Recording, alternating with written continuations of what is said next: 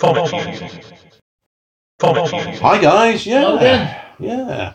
Right, Michael, we're carrying on now, aren't we? With our Indeed we are. recommendation series for Comics Unity. And this is Andy, of course. And Michael, and it's back to me, Yeah, and this is one is it an artist or writer? a writer. I don't know this writer, so. Yeah, Donny Cates. Now, what Donny Cates done? He did an incredibly good book, which is possibly my favourite comic, called God Country, And with Jeff Shaw was the artist. And what's it? Who did that come out with? Image. Oh, there's an Image one. I've not heard of him actually. It's, But again, I don't know everybody, so. It's a very good book about loss and family and mental health, and also killing gods with a giant anime sword. Yeah, just a nice cheerful comment then, Yeah. really, isn't it? I think it's a very personal story for them because they're both because it's set in sort of West Texas and they're both West Texas boys. Ah, right. Well, how old is this series? You've got a new series? I think it was a couple of years maybe. How long did it run for?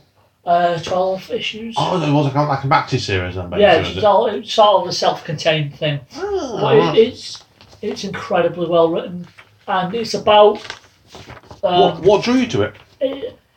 I'd heard very good things, like White Knight in the episode about Sean Gordon Murphy. I'd heard very good things about it. Oh, well, And it's very good. It's about Emmett, this older guy, and he's got dementia and stuff. Mm-hmm. And like at the start, you see his son with his wife and the guy's granddaughter. Because the police had brought him home because he was out in the middle of nowhere and what have you. And they brought him out, and he doesn't connect. He doesn't know who this. It's very like the son can't talk to the father. The father kind of doesn't remember the son because of the dementia and all and what have you. It sounds like it's certainly not a conventional comic, is it? There's a hurricane that turns up, demolishes the house. As the son, the wife, and the granddaughter had driven away, and then they come back, and this hurricane will wreck the house. But his dad is completely fine, and he has this giant sword for some reason. But the dementia's gone, and he knows who he is. And the sword sort of just took it away, and he knows who he is,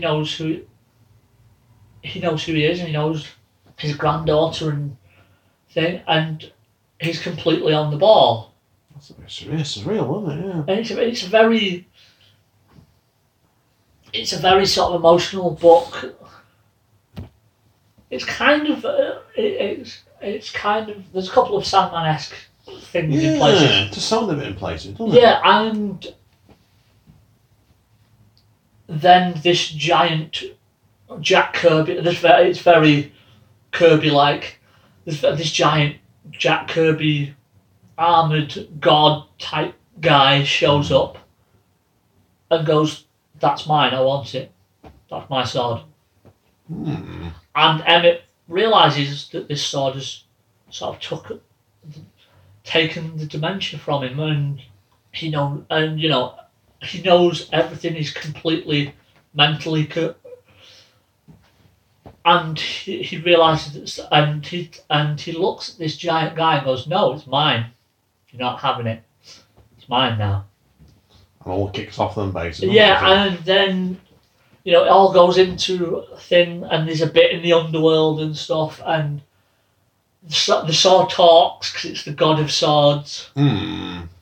Or it's every sword, whichever. It's certainly a passion project for them both. And I think they wanted to, because they're both friends, and it was an emotional passion project, as you said, for them, and they wanted to explore this sort of loss and family and grief and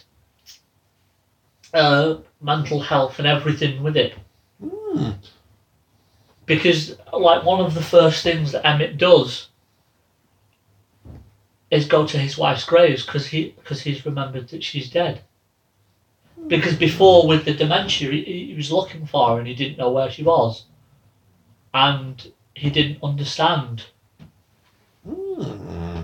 And it's also it's definitely worth reading. It's definitely bring tissues for the end. Just saying. Yeah, sounds like it. It's. Are we going into spoiler territory? I wouldn't, okay, because I'm trying to keep off spoilers a lot. Yes. So yeah, leave the spoilers alone. You can tell me off. You can tell me off mic later. Then. I highly recommend reading it. It's really good.